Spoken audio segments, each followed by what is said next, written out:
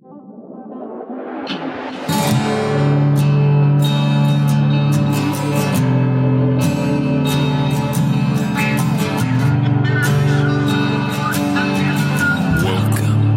the Innerverse.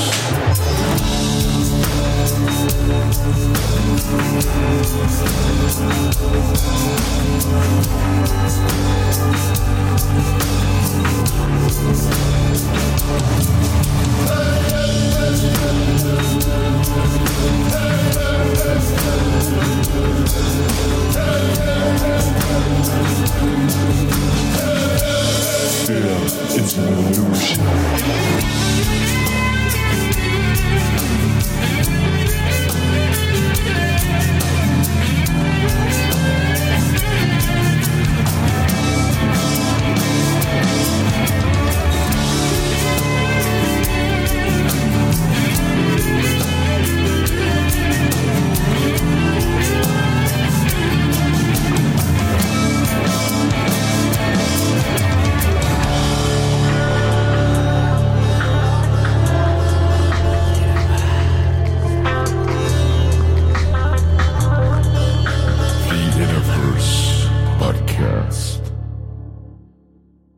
Welcome to the One Within All, to another episode of Innerverse Podcast. It's me, Chance, and I am, as usual, incredibly excited for the conversation we are about to premiere into your ears. So we all know that the mainstream medical mafia system is incredibly broken and inverted. And what's super hilarious about it is that they call what we are interested in here and in our spheres of communication the alternative. When in fact, when you break that word down, you're saying alternative, which is exactly what the allopathic method is all about. Taking the native, altering it, inverting it is a better word, and handing it back and calling poison medicine. Now, with that, there are positive effects, but there's a slew of what are called side effects. And in my opinion, side effects are just effects. And we are going to be getting into the beautiful, beautiful flow of conversing today about how herbs, how nature already gave us exactly what we need, shows us how to know what it is that we need through the doctrine of signatures, through the shape, the color, the vibration, the feeling, the seasonality of different plants and herbs. We can know so much in a very intuitive way. In fact, it almost seems magical, the amount of wisdom that our guest today, Kyle Denton of Tippecanoe Herbs, is able to distill just from the eyes, the ears, the smell, the touch of these beautiful gifts that are here on the realm with us in the plant kingdom. I met Kyle at the Bertaria National Festival, and after that really fun event where we hung out practically the whole weekend, Kyle came and visited me in my hometown. We went to my favorite park, had a nice little herb walk, and he gave me a private lesson on many of the things that grow native around my area, what they're good for. And when I say what they're good for, what I truly respect about Kyle's perspective is that he is all about exalting the virtues of the plant rather than considering them as mechanistic uses, that these are beings with virtues.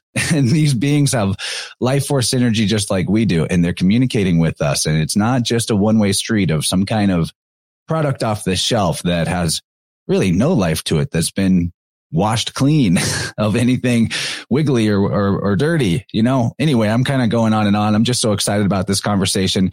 There's a lot in it. We may get into like astro herbology, if you will, the sky clock of the plant kingdom, and, you know, the alchemy of what Kyle does at Tippecanoe Herbs. He's provided me with some tinctures I'd love to talk about. And yeah, let's just get into it. Kyle, man, thank you so much for being here. I'm so excited to talk to you. I could keep introducing you all day, but let's get into it. Welcome to the podcast, brother. Thanks so much, Chance, man. It is an honor to be a guest on this podcast. I love your work. I love what you do. I really enjoy hanging out with you too. And one of the reasons why is just because we can just bounce ideas off each other. And so that's why I'm excited for this conversation right now. Yeah, man. So excited for this. So Kyle, you're up in Milwaukee with Tippecanoe Herbs. You have an actual shop. I hear you have even got employees. So you've grown your dream into something very, very nourishing and sustaining for your family. You're moving into a role as a teacher. You know, your family's beautiful, by the way. Congratulations. And I'd love to just, you know, if you want to tell us about any aspect of your story of from there to here, whatever parts of it feel good to talk about to warm us up into this conversation and introduce us to who you are. I would love you to take it away, bro. Thanks, man. So yeah, you're right. I got a store here in Milwaukee. It's a lot more than that, though. It's one of the only places in the country that it's an herb shop that makes all the medicine that we stock. So we have a kitchen in the back, apothecary, laboratory space where we create all of our medicine. And we do that by foraging it. So we go out into the wild and we forage, and we work with local farmers to get lots of the plants that we have from our local region. And I'm always trying to get the highest quality plant because I know that will deliver the best relationship with the people that come to see us. But my story as an herbalist, I guess I like to find the role of community herbalist because I do a lot of things. I do the plant medicine making. I do the selling, market stuff. I do I do a lot of clinical work as well, and I teach. That's one of my favorite things to do. Is my role as a teacher. So I have an herbal school that we have. An online program. We have an in-person program, but I just opened up the online program, and that's kind of a new calling for me. I've always been more in my element with working in front of a plant in the wild with a group of people and being kind of like bridge between that learning space. And so that's always been a really, really exciting part for my work. I've been doing herb craft, I don't know, since 2011 to around 2012. And I started in the Ayurvedic tradition. And in that tradition, I was really called to the herb craft of that. But a lot of the plants were just like herbs in jars, powders in jars. I didn't really have a good relationship with them. And as a wild food forager at the time, I was like really interested in getting deeper into the connection with the Ayurvedic aspects or the energetic patterns that I knew from a foundational aspect of the doshas and stuff like that in Ayurveda, to apply that, overlap that to what I see in my area, in my biosphere. And then from there, I just kind of branched out, and I kind of incorporate a lot of Western herbalism, which is a really good amalgamation of all kinds of things. It's, Greek herbalism or Greek medicine with the four humors, or Appalachian folk medicine, or Native American medicine. All of these things have a foundational aspect, which all I think is the most important thing to learn when you're learning about plant communication or learning about plants is having that foundation, a good thing where you can just take those energetic qualities and overlap them to what you're looking at. And can I interject a little question about that? Yeah. You say that these systems have foundational aspects. Would you say that is like a language akin to learning the biofield anatomy or something? And that if you have different languages, you can sort of adapt and MMA that together? Yep. So like, let's say in Ayurveda, it's based on these, the language in Sanskrit. So that was one of the difficulties for me, was like, I had to first translate something to a language that I didn't understand. And then try to extrapolate the translation of that in my language that I do understand. And so when we have like the doshas of Ayurveda, which are like the energetic qualities, I guess you could say, they have Sanskrit names, Vata, Pitta, Kapha, but they can be translated, roughly speaking, to like air and ether, or wind and ether, or fire, or earth, or water. And you can find overlapping in all of these different foundational things, that pattern, which is trying to describe the fundamental elements, however we call them, regardless of the names or the language that we give them. We call them here in English, we'll call them earth, air, fire, water, and the ether, or the quintessence, right? So figuring out what those patterns are from a foundational aspect, and then overlapping them, and then using different systems for different jobs, I guess you could say, in the same way that you would have a couple of different wrench sets for a couple of different, machines that you might work on or something. That is so cool. That sounds exactly like the way I would want to approach it. That, the more intellectual frameworks or scaffoldings you have to climb on, it's like you don't get stuck in a specialization. You're more of a generalist, which means you can generate even new insights that wouldn't be available to somebody in just one of those specializations. So is there more? I'm kind of curious about some of these other systems that you have in your toolkit. Are there some things that we could say about the foundational aspects of some of the languages that you work with in between you and the plants that might be useful or interesting for people to take on as a knowledge base? That's exactly what I teach, because when I started studying herbalism a while back, I was spinning my wheels because I was learning about, this plant for that. Let's say like peppermint for upset stomach. And so I'd have to commit to memory like a plant and then a upset stomach. But instead, when I learned about the foundational patterns, and I was able to recognize I don't need to know what the name of the plant is. I don't need to know anything about the plant. I can discern from these aspects that it's offering through several ways, through our material senses and other spiritual senses, what that plant will do, and apply it over the condition that I see. So I don't even need to know like a fancy word for upset stomach, like like GERD. All those words, they don't need to mean anything to me either. They can just be. We could just ask. Let's just say the question. Somebody says, "I have GERD," and I say, "Okay, what does that mean to you? What is it like? In which way?" I'm trying to pin down. Is it a condition that might be fiery and hot, or is it a condition where there's like stagnation and cold? Is there like too much tension involved? Does it feel like tightening and constricting? Does it feel like it's loose, like things are just moving out? Does it feel like it's dry and itchy, or is it like really damp and there's a lot of moisture? And I'm trying to find those patterns, and I can see when I can take that from the individual and not their I have GERD or whatever, and then reconfigure it in an individual case, and then take what I know about the plants and say, okay, this one is heating, this one is drying, this one is warming, this one is cooling, this one has dampening qualities, this one has drying qualities, and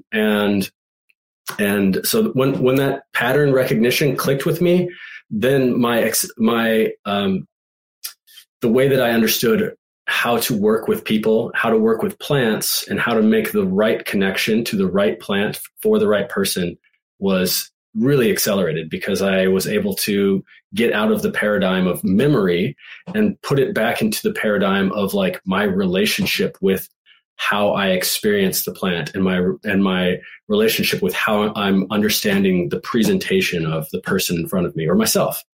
I started on myself, so what I'm experiencing first, and then moving into a practitioner role. But that's the idea. This is so cool because we've talked about this before, and I was kind of getting it, but after some insights that I had over the Music and Sky Festival event, for insights just continue, they pile on, but yeah. I really got it. I really started to get the whole map is not the terrain thing. And how language is a map, and how in the inverted society, or maybe just kind of like the laziness of it all and wanting shortcuts and authority to tell you that we've replaced feeling, or we've attempted to put the language before the feeling. And so when it comes to the many, many, many plants in the wide universe that we inhabit, that if you were to try to take all that committed to memory of like, this is its name, and by the name of it, I'm going to remember that name associates with this condition and it's used for that. And that's like separating you through this linguistic medium from the actual felt, lived reality experience of what the plant has going on qualitatively. Right. So what you're doing is you're putting the feeling, the quality before the language. The language is like a useful tool that may or may not even be necessary as a secondary component, but the feeling and the quality, which is apparent to us, as long as we're not filtering what we feel like we can or can't know through this lens of language and memorization. If you just sort of take those glasses off of that I need to categorize it and just go like, how does it feel? What's the pattern? You're doing the syncretism of, you've got the keys of syncretism for the plant world, the way that maybe I'm working on and seeking to build the keys to the language world, because even language has this primary root feeling component that's before what we now call language, in terms of like the ooh, ah, like everybody calls their mom ma, doesn't matter where you're from. So there's like some primary feeling that you can get to that's before and then language derives from, and that applies to everything, and especially the plant kingdom. So like the map is not the terrain, the language is not the quality. And it sounds like that's sort of what's really clicked for you and taking you to the next level. Yeah. Yeah. I think yes, in both for that as well, because I also think that, there are some things that just have to be within that pattern in order for them to be properly expressed. And that's the real nuts and bolts of like trying to get down to like understanding, can I call this person anybody else than Ma? Would they be able to respond? They know there's like an archetypical resonance that's created. And I think it inhabits the structure also that is created as well. But yeah, that's exactly what I like doing, because, you see something in there and we say, oh, this here is peppermint. In Latin, it's piperita, mentha, blah, blah, blah. And we have all these different names for it. But really the peppermint's sitting there like, I'm not my name, dude. I'm just peppermint. I'm just this plant. And I do these things. Like I create all of this medicine in all these ways, and I'm doing this stuff. But that's, maybe not what I would call myself either. So yeah, exactly. Getting away from, but also, knowing that because we're human beings and we're hardwired to categorize things, this is where the and but comes in. There's nothing wrong in my mind about learning those things and applying, and then having that scaffolding for building up those categorized patterns. It's just getting down to the bottom of it, where that pattern is at its most basic. And that's where, to me, the doctrine of signatures comes in. That's where the real rubber meets the road between the creator and the creation, and those archetypical patterns. Yeah, dude, you're exactly right. It's the language aspect, the categorization aspect is highly useful. Like, we didn't just develop the ability to do that, or we weren't gifted this pattern recognition mind that is so powerful and awesome for no reason, or because like it's not a bad thing. It's not there to hurt us or cause us problems, but like just putting things in order. Right. You're putting the real before the category, rather than deciding what is or isn't real based on the category, which sometimes, we get categorization wrong. And then whenever you're doing it backwards, you're almost like appealing to authority over experience. And then you put it in the right order, feeling, perception, doctrine of signatures, you're putting, reality primary to categorization. You're making truth your authority rather than authority your truth, in a way. That's the reason why I teach the things that I teach, and the reason why I learn the things that I learn, because I got all these authors, I got all these books, I'm learning all these things, but I always have to remember, what did that person say about this plant or that condition? And instead, the way that I really like to teach is I want to give people that authority so that they can claim it, and they can not. I don't give it their authority. I remind them that they have this authority to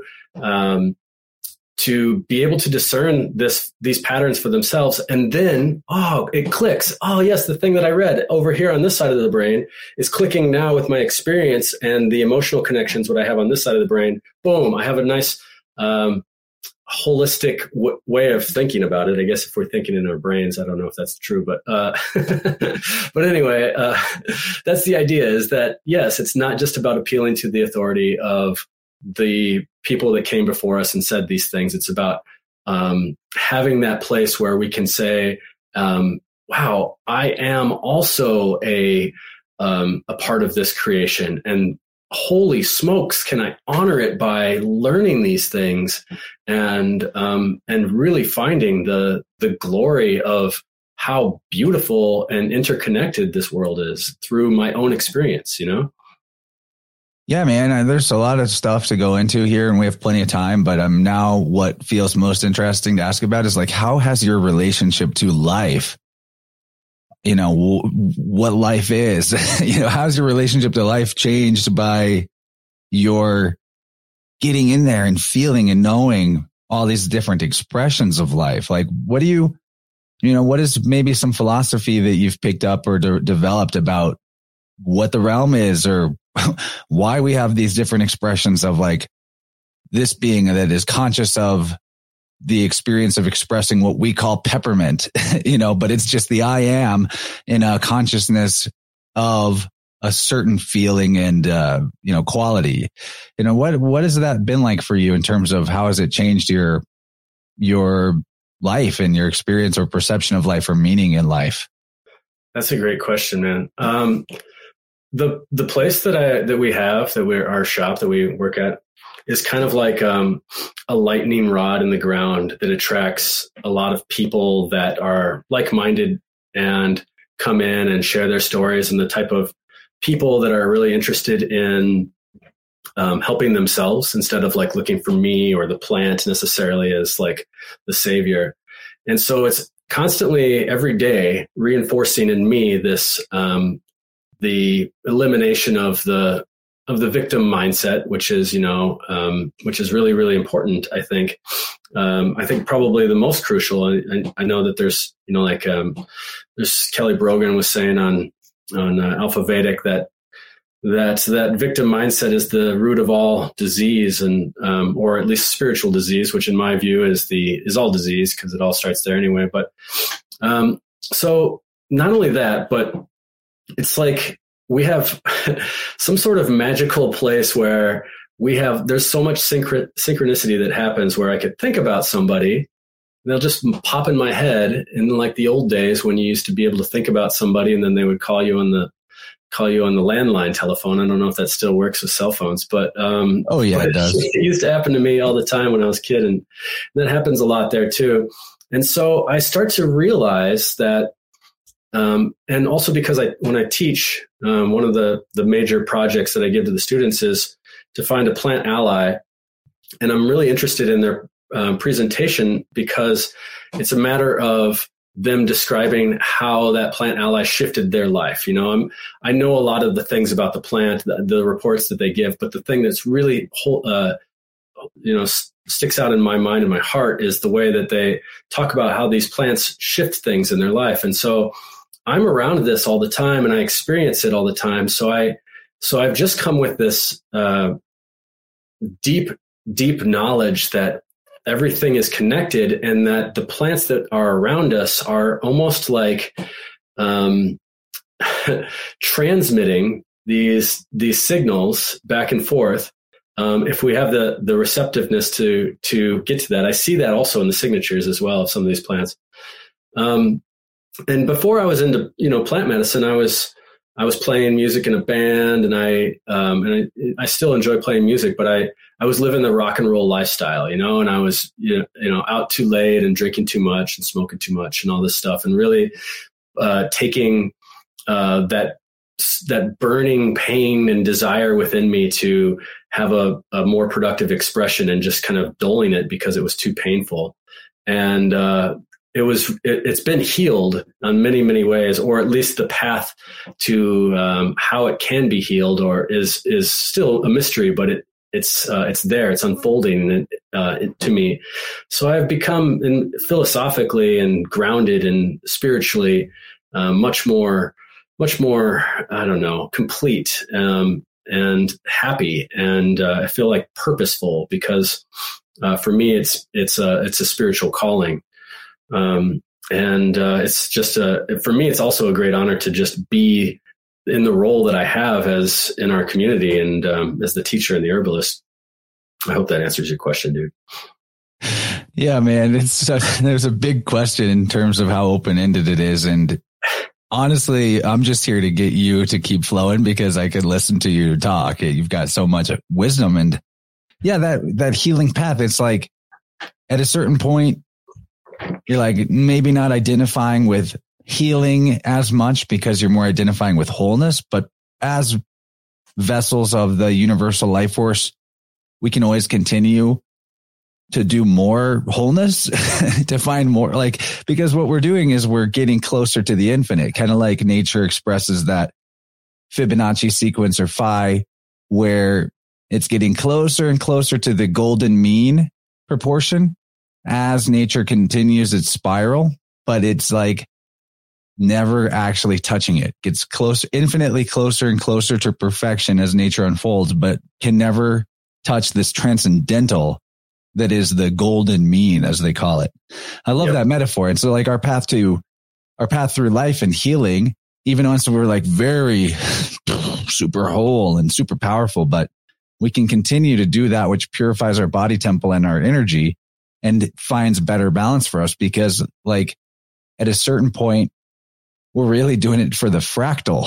We're healing the fractal, not even like our own self. I mean, not that it doesn't affect ourself, but it's awesome that it's designed in such a way that it's infinite expansion, infinite continuum of further awesomeness.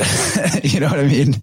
Yeah, dude. I know. I call it the golden thread. I got that from, there's Stephen Buhner. He's been mentioned on your program. The guest that was talking about healing her Lyme was talking about Stephen Buhner. He's talked about this, the poet William Bly in his poetry talks about this golden thread and following the golden thread. What is that golden thread?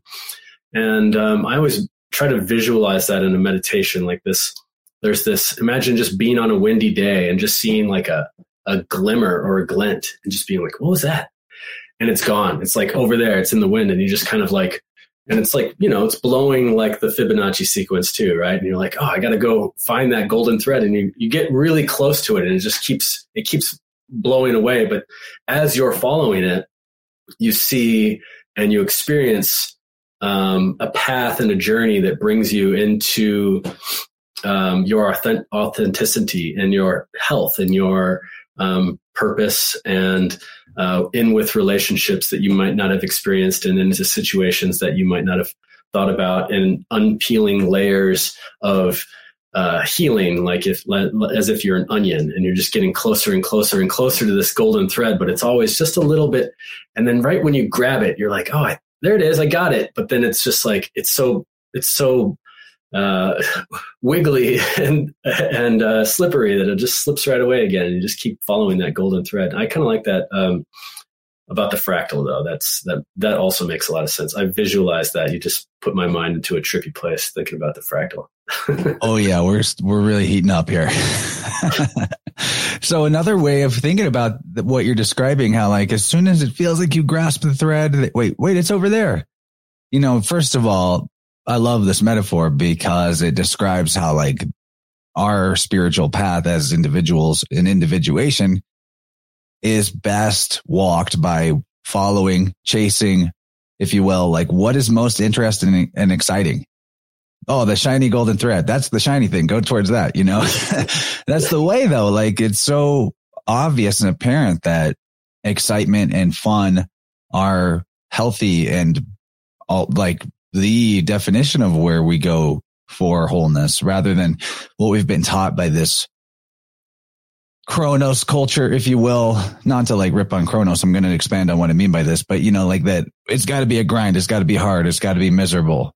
And there's things that doing the suffering up front is healthy for you for enjoyment later. Like, but that type of suffering is not the same as soul crushing suffering. You know, it might be a form of suffering. Like you get sore from exercising, but that's not the same as the suffering of, you know, running on the hamster wheel for somebody else's machine that you don't feel aligned with, right? It's different kinds of suffering. Unless you love running on wheels, you're like, this is so much fun, like a hamster. Like hamsters love running on wheels. So it's like, okay. But then at that point, you're following the fun. So you're doing it right. Exactly. Right. Right. Exactly. So, okay, I want to lay down a little bit more of an insight I had over the weekend and see how you maybe feel about this in the plant world. So I'm starting to get really suspicious that time doesn't actually work in perfect cycles. Like, I'm starting to get suspicious that a year is not 365.25 days every time. And that a moon cycle is not 28 whatever decimal every time. Like that there's wiggle there. That maybe that's a good average. Maybe that's the best average you can come up with. And over a long period of time, because you have a solid average, you're not getting too off. But I don't think that, I'm starting to think nature doesn't really work in this Chronos way that we have applied to it. Because that's sort of like back to the idea of putting the language before the feeling. Our relationship to time is the same way. And I found out that the Greeks have two words for time. You know, they had 4 words for love, and we just have love, for example. I found out they have 2 times, and we just have time. But they have Chronos, which is the cycles of time that we measure. And the sky clock is an indicator of that. And then we have, in Greek, they have Kyrios, which is subjective time. And that's such an important concept because, like, first of all, we know that whenever we're in a grind or in a part of life we don't like, or we're repetitive, doing the same thing every day, it feels like it flies by, or it feels like it drags on. I'm sorry. But then when we try to remember it, it feels like there's not much memory there. You know, it took forever to get through. And then what we get to take from it and keep is like almost nothing. But when we're in the flow state, when there's novelty, when we're following our highest excitement and fun, you know, it feels like the days fly by sometimes. Sometimes they feel like they're stretching on to, but the memory that we keep is big. So this subjective time thing, right? But how this applies to the plant world is why I wanted to see what you think about this, is how, yes, in roughly 365.25 days, we have a solar return. I'm, like I said, considering that maybe there's some wiggle there, but that's Chronos time. But there's Kyrios time in the form of how, like, your plant might not bloom exactly the same day every year, or the last frost of the season might be in April or it might be in May. You know what I mean? So yep. How, what is this making you think of? You know, how can we expand on this idea? Okay. I had a few thoughts. First of all, I agree. I think so. Like, to me, I started thinking about this when, a while back, before I had like a lot of knowledge with the plants, because my birthday would come. And I was like, it doesn't feel like my birthday. Like 3 days ago felt like my birthday. Like everything, like I was just like shining. Like I just felt like radiant and everything was really positive. Like, that's just weird. Maybe. And then, you know, I just like chalked it up to, it was just a good day and today's not such a good day or whatever. But then I experienced that more and more with other dates. And then as I teach in the plants, and to people, I have been doing herb walks for 10 years now, at least. And so there's things that I do every year, my annual solstice herb walk, my annual Earth Day herb walk. There's like times of the year where I'm like every June 21st and every April, whatever, 24th or whatever it is, things like that. And I started noticing a lot that I was like, this is weird. Maybe it's just the season. But I had to cancel my Earth Day herb walk because there was a foot of snow still, like 1 year. And I was like, this doesn't make sense. And there was patterns that just weren't there yet. And so I attributed it to being a slow season at the time or a fast season. But the more that I've been really relating to the season itself, like what is given as like the Gregorian calendar date versus what is like apparent in nature, I'm coming to the conclusion that I'm in agreement with you that there are cycles that are just off a little bit or wobbly. And if we were to base the calendar on what is true and certain patterns of truth, then it wouldn't necessarily be like a round circle. It might, maybe one year it's like an oval or something. Like we get a spring and then it's a summer, a long summer, and then a fall and then a long winter. And then the next year it's like the other way or something. And so I've definitely noticed that a lot with the plants. And then as far as like the relationship between Chronos and Kyrios, like, so this is what I was thinking too. I have this idea about like this, the realm and time and how things grow based on like the toroidal shape, one moving one direction and the other moving the opposite direction internally. And so I don't know, it just gave me a lot to think about what you just said about like this Chronos being like this outer movement, of the sky clock and the sky patterns, and then the inner movement on twisting in the opposite direction, and at its like furthest out point, which is in the inner direction, which is closest to the energetic exchange in the toroidal field to the Chronos. That's where nature would lie. So it's still slightly reflective there, but there's still some discrepancies. Whereas we, at least in our controllered state, is like really, really close to that. I don't know, man. It's kind of getting away from me, but I started to think about it that way. But I also think that when I'm the best days that I could think of are days that I'm doing something natural to me, natural to me. So for me in my life, like that means like going out and foraging or doing an herb walk or like being out in nature. And I know that doesn't mean that for everyone, but it could also be like doing my Qigong in the day. It's just being in nature. And then here I am in a room and there's like artificial lights and there's sunlight too. But when I come into these more these types of environments, I think that that's probably more of the play of that enslavement of the Chronos, if you will, and being in the natural expression form is probably more of that Kyrios. Is that how you pronounce it? Yeah, dude, it's exactly like what we were saying with language. That Chronos is the language, and Kyrios is the feeling. So we don't even have to call Chronos always enslavement. It's only enslavement if Chronos gets it before Kyrios. You know what I mean? Because even our talk today, we had a Chronos time, but then Kyrios determined that like actually a little later is when it feels good. And so we put Kyrios before Chronos. So we weren't enslaved by it. It wasn't like we didn't have to put the round peg in a square hole. Right. So I think it's just about the order.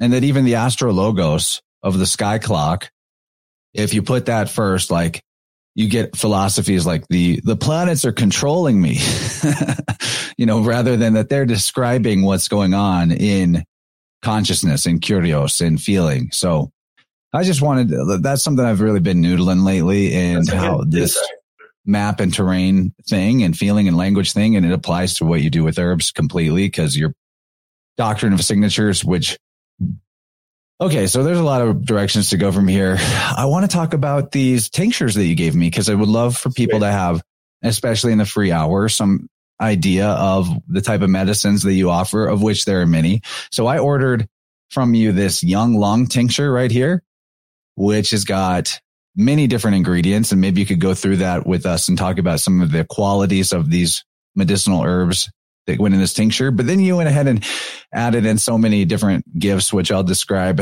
afterwards. But this Young Lung tincture has been great for me. I'm somebody that has a human design, for lack of a better word, of holding my tension in constriction of the lungs.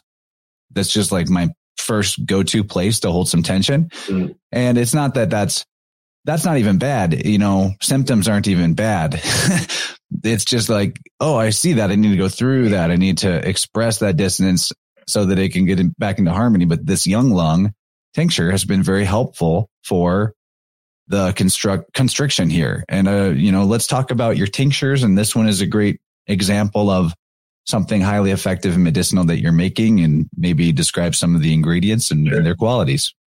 I call that, what you were just describing there, the gate, because I think about our immune system in a way that it could be like a fortress, and so you have your walls all around, and if there was, I don't know, an energetic pattern, let's say, that wanted to invade, or an energetic pattern that wanted to be seen, it would go to the gate, it would bring its battering rams and stuff. It's way easier than bringing a bunch of ladders and grappling hooks. So it comes to the gate. For me, my gate is my lymphatic glands under here. So these are the things that are always kind of speaking to me, and I recognize that as like, oh, this is the communication. Like, oh, the word from the gate is, interesting, because gate has phonetic connections in many languages to wisdom and gate. Oh, cool. And also like the head or the first or the crown in terms of like what's in charge. So Anyway, that gate is also where your wisdom is at in a way. Cool. And so that's also interesting because, to me, those centers are something that we could recognize in ourselves as like shadow centers as well, or things that need more attention to be expressed. If I were to bend a straw in half, then like it bends and it gets a little kink in its spot. And then every time I bend it after that, it's going to bend in that spot. And so it's that, to me, that has something to say about, you got a lot of wisdom. You got a lot of something in here that's held, and it's you're doing a really good job of working through that through all of the types of work that you do. And for me, it's the same. It's I have a lot to say, but I don't always say everything that I need to say. So it's kind of gets congested down in there. So they could be something. I could think of them in just ways of being, physical, right? And this is what a lot of people will come when they're looking for something. They have expressions of physical health that they're looking for, but then we can also apply energetic and, spiritual, emotional patterns as well. And often in the form of like rhetoric or rhetorical questions. For what it's worth, this area also represents like grief and things that we hold on to or want to just like hold first, or things like that. Anyway, so in the Young Lung, I'm a real sucker for alliteration and puns and rhyming and stuff. So I try to make my products fun, and also because I can't make claims, which is also a way of kind of keeping an honor. So it's not, bronchitis tincture or whatever. It's Young Lung, and it's got plants called, elecampane. I harvest that from my garden.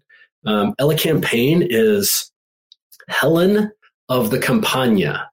And she was holding a bunch of this plant when she was abducted by Paris, and when she was crying and leaving in that story, where she went across the Campania, or the field, this plant grew. And so maybe that's how they were able to track her down. And that plant also, in addition to it having a specific quality of dispelling mucus, in particular green and yellow mucus, it also helps for those who feel like they're a foreigner, or they've been abandoned. They're no longer in their homeland. They have something to say, but they can't really express it because they don't have the language to do so. And of course, here we are again, back to manifestation of energetic patterns into physical form. And so elecampane, Helen of the Campania, is really helpful for. It's aromatic, and by aromatic plants, by the smell of an aromatic plant, we could tell that it's going to move congestion. Doesn't matter what, it's going to move congestion. If you could smell it, like if you could crush it up and it has that aromatic smell, it's going to do something. And all of the aromatic plants, I always think of them as like they go to the college of decongestant, but then they have their majors. And so elecampane's like, my major is the lungs. And rosemary is also in this plant. It's like, my major is also the lungs, but I also majored in decongesting the capillaries to go to the brain. And Osha is like, my major, Osha's in this blend as well. It's also known as bear root. Is like, my major is also in decongesting the lungs, but I also decongest the stomach. And so there's a lot of connection. And then there's a plant in there that's really special to me called New England aster. And New England aster is a plant I love and it's like the last flower of the year, the last wildflower. And that's a plant that has this beautiful signature. It's yellow with a bunch of purple fans coming off, and sometimes they're really open on a plant, and sometimes they're closed simultaneously. And so this yellow solar plexus fanning out the Udana Vayu, the movement of the outward breath, and also opening and closing on the same plant. So it looks like, it's breathing. So New England aster is a plant that is wonderful for relaxing tension in the diaphragm. So sometimes the patterns can hold other patterns. Our body finds that stressful pattern and it just tries to hold it back. And that stress from holding it back starts to create more internal stress in all these other ways that it's holding patterns back. And so sometimes that can just be like relaxing into a deep, deep breath. And that's what New England aster really helps with and we could also tell that in addition from its physical signatures to its flavor, it's also aromatic and it has like an acridity to it. Plants that have like an acridity or a skunkiness have a relaxant action. So it's mildly relaxant, but specifically to the diaphragm. And I don't remember what else is in there. Maybe elderberries, which also have many signatures of the breath Gemini rulership, mutable signatures that we find in a lot of these plants as well. Yeah, it's got that and plantain and Solomon's seal. Oh yeah, cool. Yeah, plantain. I love plantain for just about anything. It's a garden weed, and it grows abundantly and around me, and it's just basically saying like, use me. And it's a great one for just healing up mucosal tissues. And a lot of people know this plant as like a mosquito bite plant. You can take plantain and chew it up and put it on your mosquito bite and it heals it up. But it does the same thing with the mucosal tissues in our body. And I got some Solomon's seal right here, actually. This is I picked this from the garden this morning. And I'll give a little commentary for those listening too. But Solomon's seal is a very magical plant. It's a plant that is used a lot in voodoo and hoodoo for quote unquote conquering. So it's a plant that has like this ability to help with conquering, whatever that means. I think it means like subjecting your will over the other person. Maybe not necessarily in a malevolent way.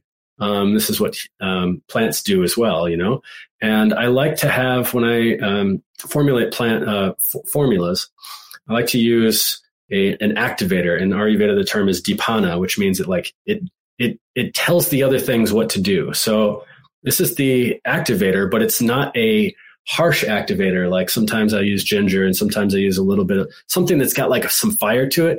And in this case, because it's the lungs, I want it to be soft. And so Solomon's seal helps a lot with the softness. I could go on about this plant too. But yeah, Solomon's seal, one amazing magical plant. Yeah. And that makes perfect sense. Part of that softness is important for relaxing the constriction in that area. And so maybe this would be a good time to talk about doctrine of signatures and use some of these plants more as an example because we've talked, we're dancing around it, but maybe define what that is for those who haven't heard what we're talking about with doctrine of signatures, and maybe help people realize that if they've got some knowledge of the occult, if you will, or something in the realm of correspondences and colors and, different vibratory patterns that you may attribute one to another. For example, the chakra system, like this first one that we talked about in the Young Long, the Helen Campagna, however you want to, syncretize that. I love that there's a story to it. It has this sunflower look to it. The flower of this plant looks like the sun, and we're dealing with something in the solar plexus region. The way it's named is, telling you about solar plexus and will, because she's being taken against her will, right? So yep. As a medicine, it's telling you a lot about what it does in the name, the mythology of that name, if you're able to syncretize that or know what it's implying, Ella Campana, and the color, the solar plexus color, or another example would be the New England aster, being that it's got the yellow in the middle and the purple, radiating out from it in the flower, telling you about this connection between your crown chakra and your solar plexus chakra. Yep. That like your spiritual authority, if you will, crown chakra is an as above, so below to your physical will to act. Yep. Yep. So yeah, doctrine of signatures. I guess that's a term that was coined by Paracelsus back in whenever 1511, 1512, something like that. And basically what this very interesting fella was getting at is that there are these, that nature speaks in poetic ways. It doesn't have, it's not necessarily logical. And when it comes through in these patterns, these poetic ways, it can bypass these stop gaps and filters of our logical mind and get into the part of our where we see things and learn things that is associated with the symbolic nature. Yeah, it's basically green language you're describing. Being able to read between the lines, the puns and the wordplay that comes through, maybe even beyond the intention of the speaker or the writer. And in that is actually carrying more information from spirit or source or creator or logos. Right. Yeah, exactly. That's why I think that like scriptures and stuff are in verses, because they can convey that poetic meaning. And then we see these things in nature through the doctrine of signatures. But the signatures are, nature it's very, very economical. It doesn't make things willy-nilly. It's using patterns that it's going to use for other instances. And it's doing so through energetic expression. So in other words, let's say, like apples don't just like one day are like, I'm going to be indigo, because if apples were indigo one day, then we would be able to see them and be like, oh, that's really good for, this area right here. But we don't, we see apples as red, and we know that they are good for our material body, and maybe even our heart. So in other words, nature takes these, patterns that it uses, and it puts them into the plants. It uses them. It works with spirit and creates these, as Rupert Sheldrake would call them, like morphic fields. Right? They're generated into morphic fields, and that same pattern. It's like, oh, cool! I made a liver with that pattern once. So I'm just going to make this plant into that shape because they share the same kind of morphic resonance in a way that this plant that can be really helpful for my liver will look like a liver, or this plant that looks like a lung. And so we also have to use our imagination sometimes, because not everybody back in time or even now knows what a liver looks like or what a lung looks like, because we're working through symbolism, and we're working through the imaginal realm. So it's not just about the shape of the organ, but there's many, many things. Like, for example, the colors, the way that it looks on the ground. Is its flower like right on the ground? Is it beautiful high? Is it bowing in reverence, or is it showing the depressed look of somebody? Like, is it showing the upright stature of somebody that can help generate that? So it's working within all different forms of energetic patterns, not just the organ state itself, but mental, spiritual patterns. And then also in the sky clock too, we see similar mix match between the astrological sign, if you will, whether it's tropical or sidereal, or maybe we can even just say the season, because of course we're naming those things, those patterns, but those patterns also exist, right? They're fundamentally there. And that's the reason why things like Lumashi will continue, like the naming of the constellations will always have to have truth in it, because otherwise the stories won't be able to last. They have to be able to express something that's true. And so a lot of times people will take an idea like that and just be like, oh, that's just like nonsense, because it's a mnemonic device. It's intended to help you remember. But not if you don't know anything. If you can learn, if you have a blank slate and you say, oh, okay, I'm going in as a total newbie, and our human beings are hardwired for this kind of communication. The plants, the nature, things are signaling to us for our attention, and they're saying, look at me, I'm in this pattern, I'm abundant, or I'm rare. You have to go out into the woods to find me because I'm for those rare cases, or things like that. So there's all this signaling going on back and forth between us, and we don't need to use them as mnemonic devices. It's like, an antiquated cultural, those farmers, they didn't know anything. And so that was the thing with Paracelsus too. That's why they ran him out of town, because he was introducing these ideas, and they're like, no, that's not the priest class. That's not the academics. Those are coming from the sorcerers and the soldiers and the midwives and all these things. And he's saying, it's true though. It's true. Yeah, calling the doctrine of signatures a mnemonic device for remembering is exactly what we've been talking about, putting language or memorization in front of feeling and experience. Yep. Oh, wow. I'm sure I would love you to get more into this topic, and I have a ton of questions, and now we're getting towards the end of the first hour. So we want to make sure and give you plenty of space to talk about how people can learn more from you, how people can support your shop and benefit in return, and like anything that you're excited about announcing or ways that people can get in touch. Please do your plugs, and don't feel like you have to rush either. Thanks, Chance. TippyCanoeHerbs.com is my website. If you're in Milwaukee or in Wisconsin, stop in our shop. It's a unique place, and we'll take good care of you too. We've had a couple of your listeners come in, actually, so I had I have very cool conversations with these people. So as you can imagine, and our audience here is unbelievable. Yeah. So intelligent. Totally. Yeah. And so my wife and I, we started this stuff, and she's a mom. So she's kind of stepping into that role.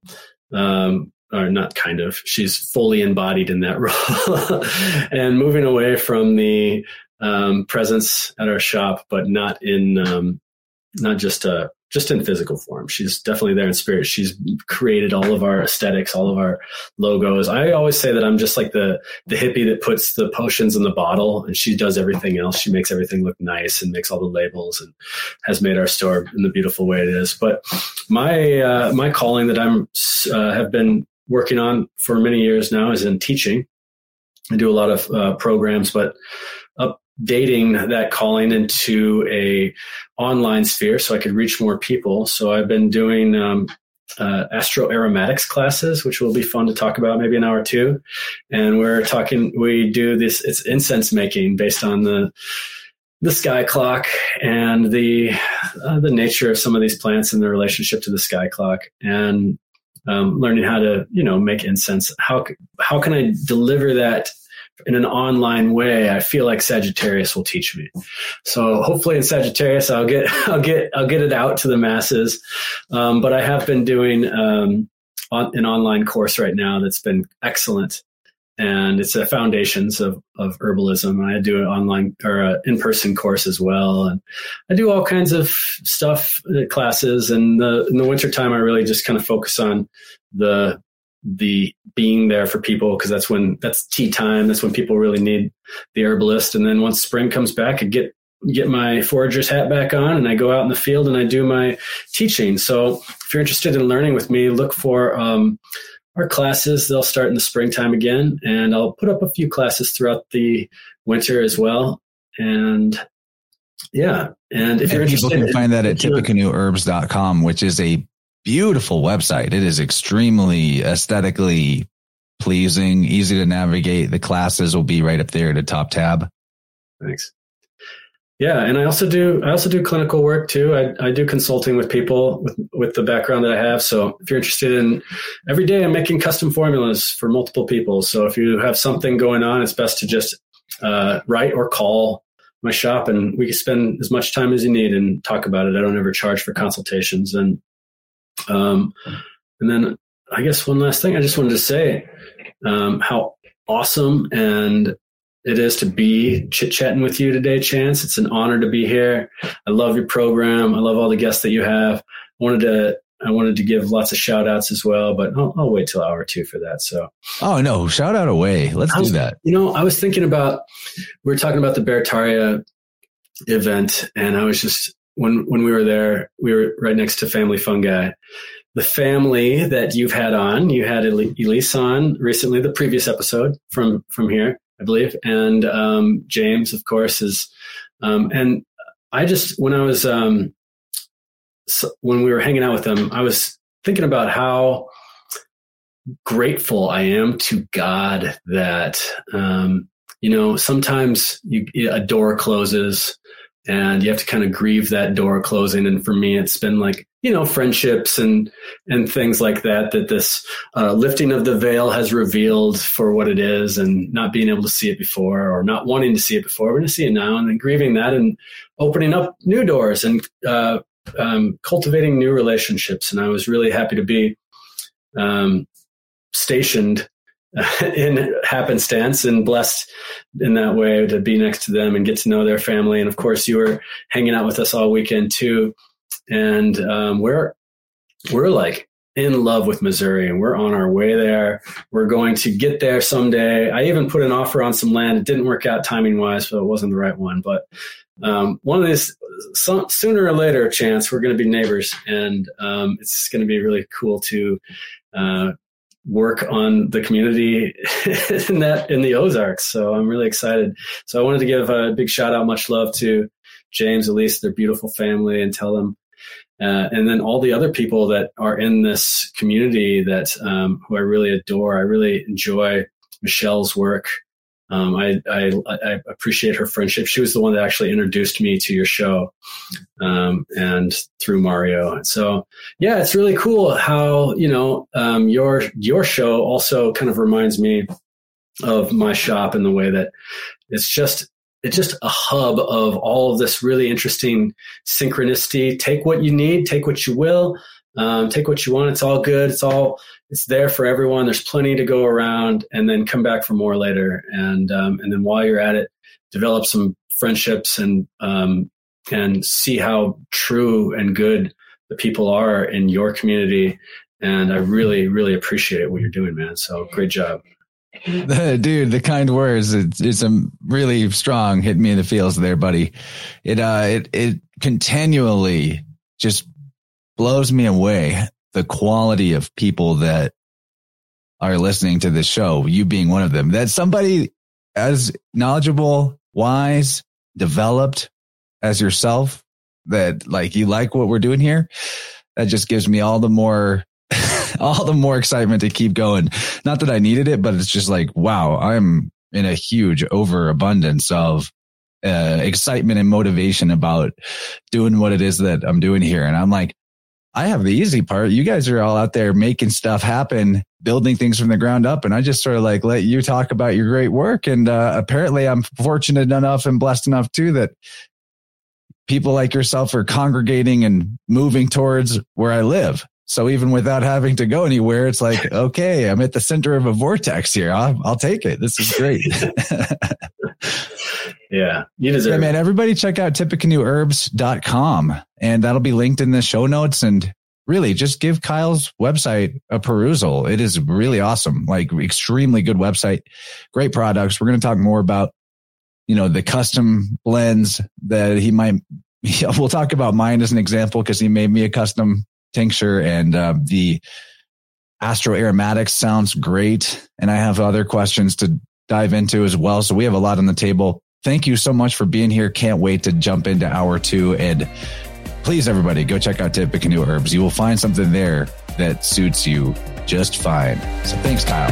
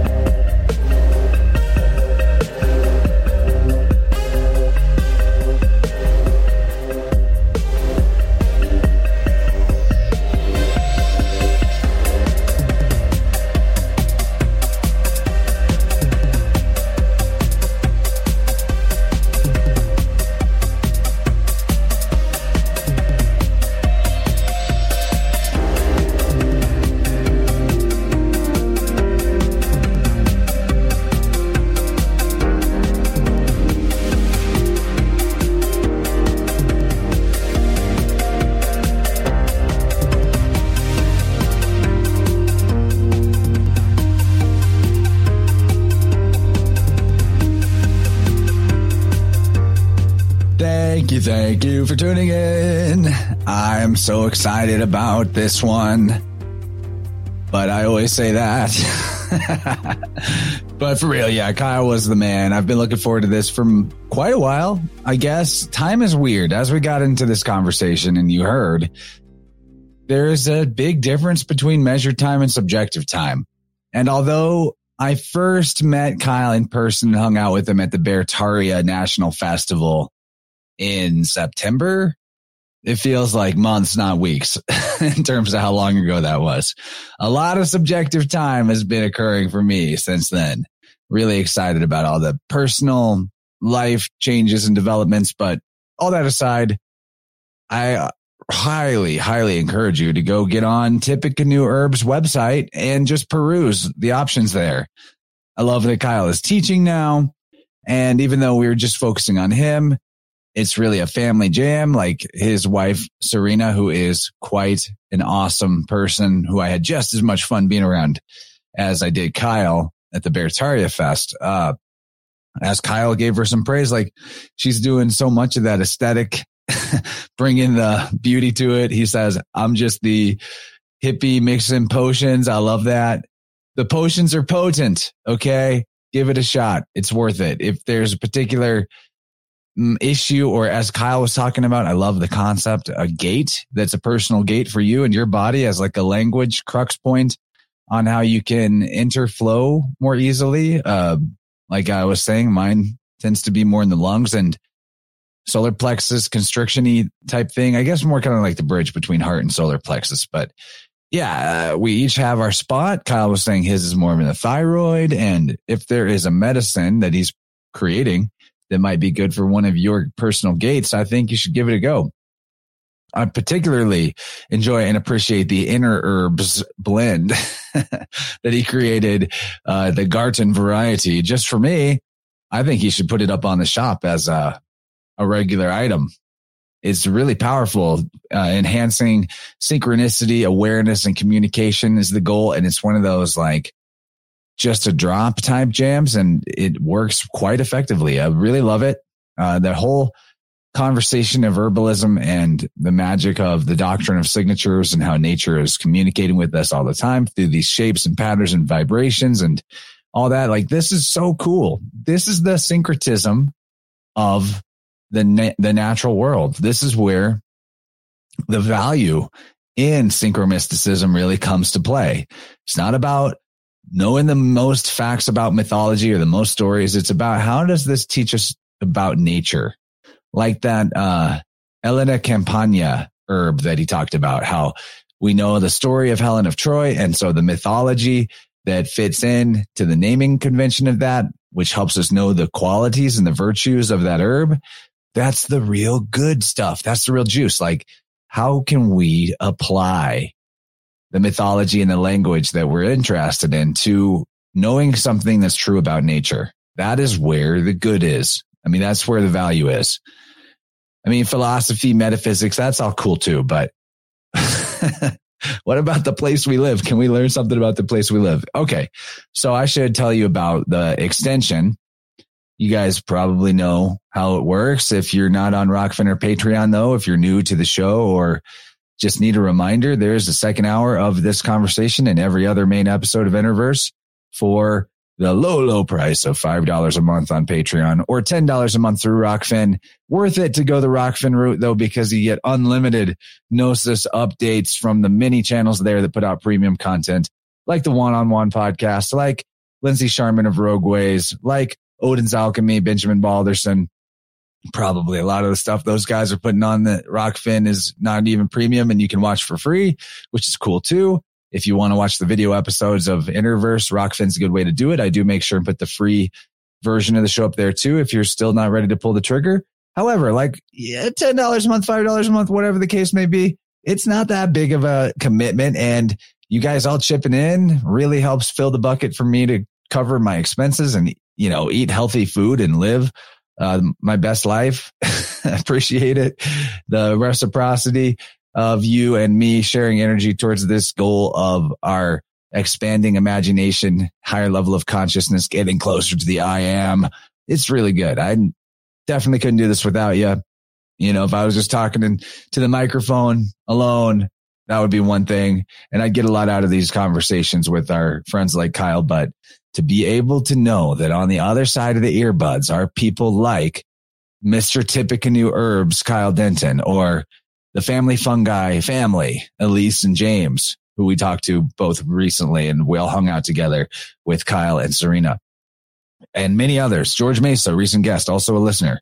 That is beautiful to me to know who I'm talking to. And everyone in the Telegram chat that chips in and makes that community feel so great. If you're not a part of that community, I hope you consider getting the app, especially if you're already using some other crappy kind of social media like Instagram. Why not shift your emphasis to a more proper syllable like the Telegram group chat that we have? Beautiful, beautiful tribe there. So much to learn from each other. So much awesome stuff shared every day. Links to that and everything else that I might mention in this outro will be in the show notes of this episode and every other. So without further ado, if you want to get on the Rockfin or Patreon extended episode, you will hear about the philosophy, Kyle's philosophy, that is, of blending herbs for tinctures and the philosophy of dosages when you might need a lot versus when you might need a little, the why, who, what, why, how, where of all that. The role Kyle talks about, you know, the role of the healer as whether it's a medicine maker or a vibrational tuner, the role of that person as the facilitator to anchor the unconditioned I am essence of source or God and just hold that down and witness that for the other beings so that they can get to that unconditioned state where they can change into what is most harmonious for them, to go through the dissonance and find harmony. Once again, we discussed astroaromatics, which is something Kyle teaches. I think that is so cool. The astrology of aromas, and that particular part of the talk, we focused in on Aries as an example, but Kyle is teaching that on his website and in person at his shop, astroaromatics for all 12 signs of the sky clock. I think that's really cool. And that led us into discussing the frequency of scent and reclaiming our sense of smell and its relation to the emotional body. We talked about connecting to plant medicines that you have a relationship with via imagination once you've already opened the door instead of having the physical substance. So that's some real magic alchemy, great work. Really cool. You know, I know what peppermint smells like and I know what peppermint feels like. Can I become peppermint without needing to actually have the peppermint? Turns out, yes. And I love that. So he's giving away some really deep secrets here. We talk about the idea of the plant, how the idea of the plant itself and the name carrying the signature and the idea, the ideal, the concept, that it is itself medicine, that people can work with the plant without even having the physical plant or a tincture, writing its name down, carrying it around. Also how these plants, you know, to finish up and round off that conversation, it kind of led us to realizations about how the external use of the plant medicine does help us learn how to do this great work internally. It's beautiful. Discussed the philosophers like Paracelsus. We talked about symptoms and dissonance, why those aren't bad and why we need to express and go through those and why they make us stronger and not, to be feared and shied away from. And then we finished up with talking about the truth of the black walnut tree. How, as an example of this doctrine of signatures and knowing a plant's virtues, by what it does and by the patterns and the cymatics of it, the geometries of it. So we use the black walnut tree as an example, and he talks about how black walnut trees vibrationally pattern their environment. It is really cool. I'd love to talk to Kyle again. I'm curious more about his wild harvesting, wild food foraging and herb foraging, maybe get some tips about how he's doing that. Curious about the learning curve of going from, a newbie novice to great teacher like he is. There's probably a lot more that we can juice out of that particular life story of his. And again, I just love Kyle. I love that he calls himself a vitalist. I totally feel that, vital. And you know what? Okay, so I should probably talk a little bit about Music in Sky because I'm fresh back from that. Go get that Rockfin extension or Patreon extension, guys. That was all my summary of it, but go get it. It's worth it. Music in Sky, though, that Alpha Vedic threw. If you've been listening for any length of time, you know about this because I'm reminding you over and over again. And now it has happened and I'm back from that great journey and it was awesome. Met so many people that I love online, that I've loved and had friendship with online in the real. And there's too many to name. Met some great listeners of Interverse, some friends that I've done tunings for remotely that now we got to meet in person. I tuned dozens and dozens of people with my big giant tuning fork and got even better at facilitating a quick opening of the gate. It's great that Kyle uses that phrase because that's what I was calling it all weekend. Like, instead of an hour session, let me just tune you up in about 3 to 5 minutes and I can find a gate, the precise gate that your energy is bottlenecking at. Open that gate, you're in flow. And sometimes it would even cause like tears to flow. Sound is powerful whenever within 2 minutes of hitting the fork, the person that you just met is now crying tears of release, which happened a bunch of times. It's amazing. I mean, it helps to have very open and ready, prepared participants in the tuning process. If that's something you want to do with me, hit me up, chance@interversepodcast.com. Get on my schedule. We'll do a big 1 hour tuning session, get to the roots of whatever things may be ready to transform from dissonant to harmonious. We will find it. We will shift it. We will return your life force, vital energy back to circulation in your core. It is good stuff. Very good process. You'll love it. It's super fun. We get to hang out for an hour plus. What's not to love? Hit me up. Let's do a tuning. I met Eileen Day McCusick on the tuning subject, the tuning guru who I learned it all from by reading her books. And we had a lot of fun getting to know each other better. And we're basically best buds now, I'm pretty sure. You'll see her back on the show soon. And I felt like I passed my final exam because she requested an assist with some discomfort she was having. And I tuned it up and bing, bang, boom. It was all right as rain after the big fork did its thing. And to me, that's like, as somebody that never got the certificate, never went through the official training and just sort of puzzled out the process on my own and learned from her books about it. It was like tuning the teacher. That's my final exam. And I feel like I passed. And so I'm at a whole new level of confidence about what I do. I already knew that it was working and it was powerful, but it is nice to have that fun experience of confirmation with Universe and Eileen. Universe in the form of Eileen. She's beautiful. Beautiful human being, super fun to hang around with. So is Mike Winter. I would have loved to spend more time hanging with him, but he was just like scooting around the festival on his one wheel, taking care of business left and right. He was an amazing leader and conductor of the whole show. I think there were probably 300, 350 people there. Hard to guess. A lot of kids, a lot of full families. It was awesome in Southern California, in the Cuyama Valley. I could tell stories about it forever. And probably the best thing will be, maybe I'll be able to get on like a decompression live stream soon with some other people who are there. But If not, you'll just probably hear me drop things that I had incited from the experience here and there, as I did in this conversation. A lot of the insights I had during Music in Sky do align with Kyle's perspectives, and it was cool that they kind of came through naturally. There was a live Interverse at the festival, which, as far as I know, was successfully recorded audio and video. And at some point, ideally, we'll get that out on my channel. Hope I didn't spoil it by announcing it. But I mean, the work's done. I'm pretty sure it was recorded. They did a great job with all their tech there. So I'm excited to put that out. It was like a panel between myself, Eileen, and Alec Zeck, and Dr. Kelly Brogan. Talked about the magical land that we live in, the magical world, the magical reality, the magical life. And that's kind of a broad topic, but we got into all kinds of good stuff. Now, I'm already 15 minutes deep, and I wanted to talk about in the outro how this doctrine of signatures and this language of herbs and the things that Kyle was teaching us in this conversation, how that pertains to actual written language. But I'll just mention it in passing, and I won't go deep on it. I have a lot more research to do on the subject anyway, but from reading Anacalypsis by Godfrey Higgins, the amazing 1823 gigantic Bible of Bibles, like it's the Bible of all the Bibles and scriptures. It's the syncretizing Bible of everything. It's amazing. And in it, he puts forward a theory very convincingly that the first letters were derived from leaves. And it makes a lot of sense because leaves, letters, of the original alphabets also corresponded to trees, and that maybe the letters were named after those trees. Maybe those were the names of different trees.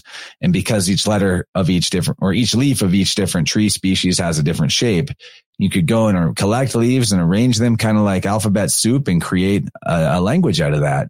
And I think maybe that was the first secret written language, possibly, which is cool because it sort of ties everything up in a nice bow of this herbal language that nature is speaking to us and our actual human languages and language. This talk was a lot about that.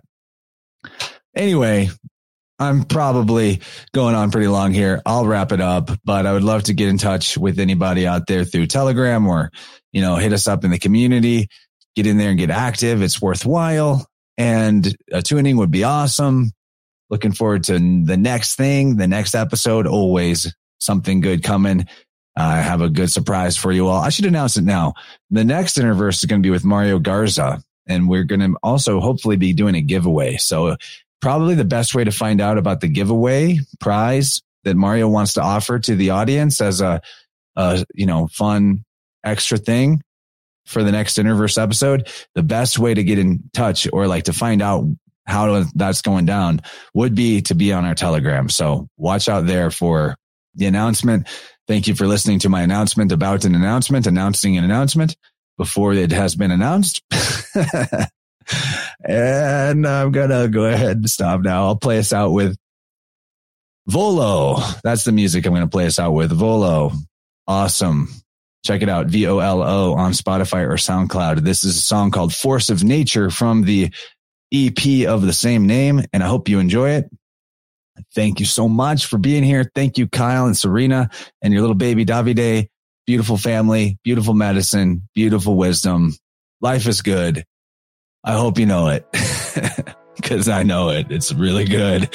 And I'll talk to you guys all soon. Love ya. Bye-bye.